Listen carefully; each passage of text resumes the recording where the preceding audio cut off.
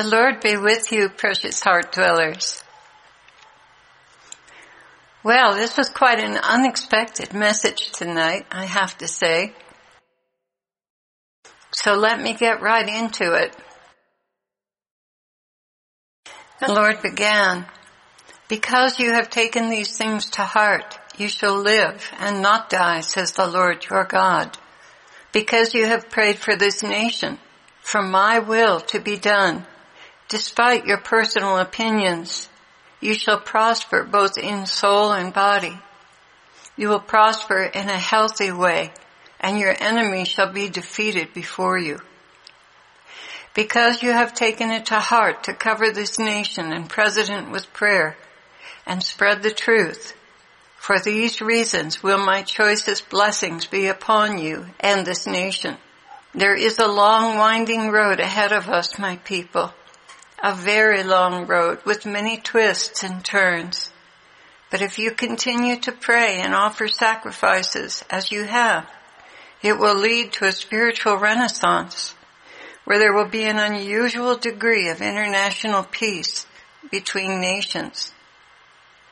There will be a taste of my government on this earth, short-lived as it may be. Still, the world will know the difference between my peace and the contrived, staged peace of the elite. I am going to give them a taste of what the world can be like when I govern. All will see and know the difference between Satan's government and mine.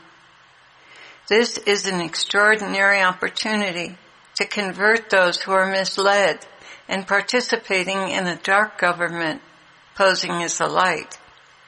There are many among the youth, especially Generation X, that have good hearts and want the right things, but are grossly deceived by the New World Order's agenda. And while he was speaking, I saw the nations of the world exchanging goods, ideas, governing peoples, providing for a healthy country, especially in Europe. I saw that America would lead the way because President Trump would do the right thing by his citizens, and in establishing justice, other nations would follow the example and begin to do things they never thought possible. I sense that the world trade agreements have hamstrung this planet to the point where nothing works anymore. It's being choked out by outdated partisan rules and counter-rules. I saw the Lord taking scissors and cutting these bands, releasing prosperity where it had been suppressed, and making honest agreements that benefit all rather than the corrupted and outdated system. Jesus continued, "No longer will nations tend to self-interest at the cost of other nations.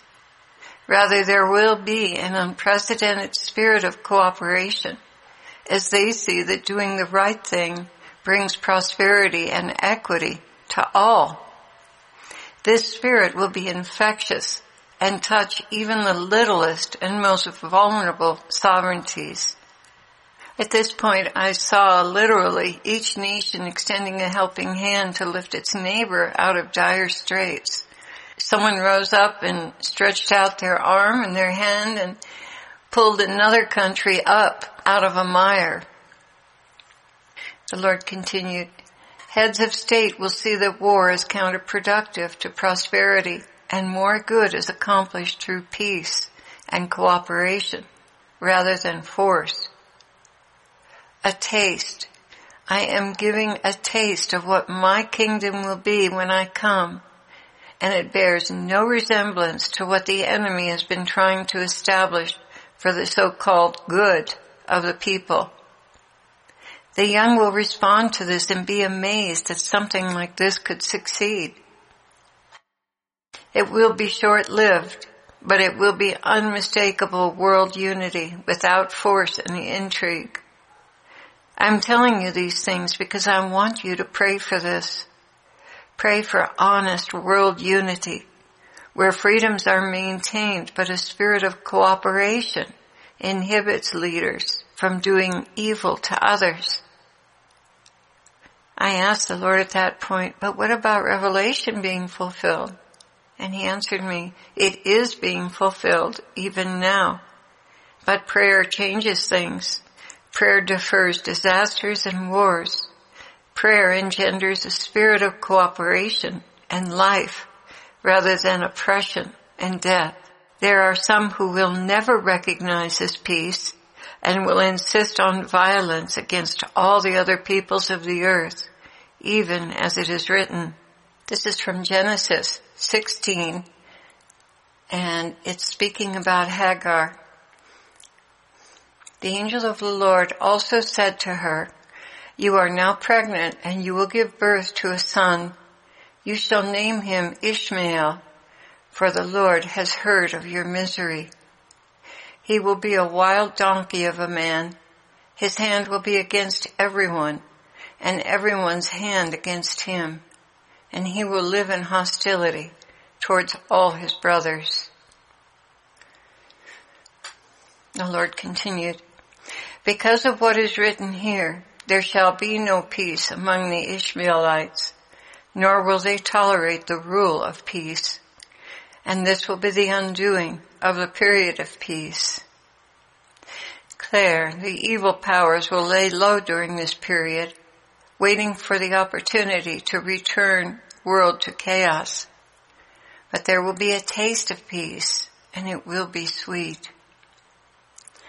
Lord, how long will this last? He answered, 2 years. Pray for this, my people. It is the opportunity you have been waiting for to bring your adult children back to me.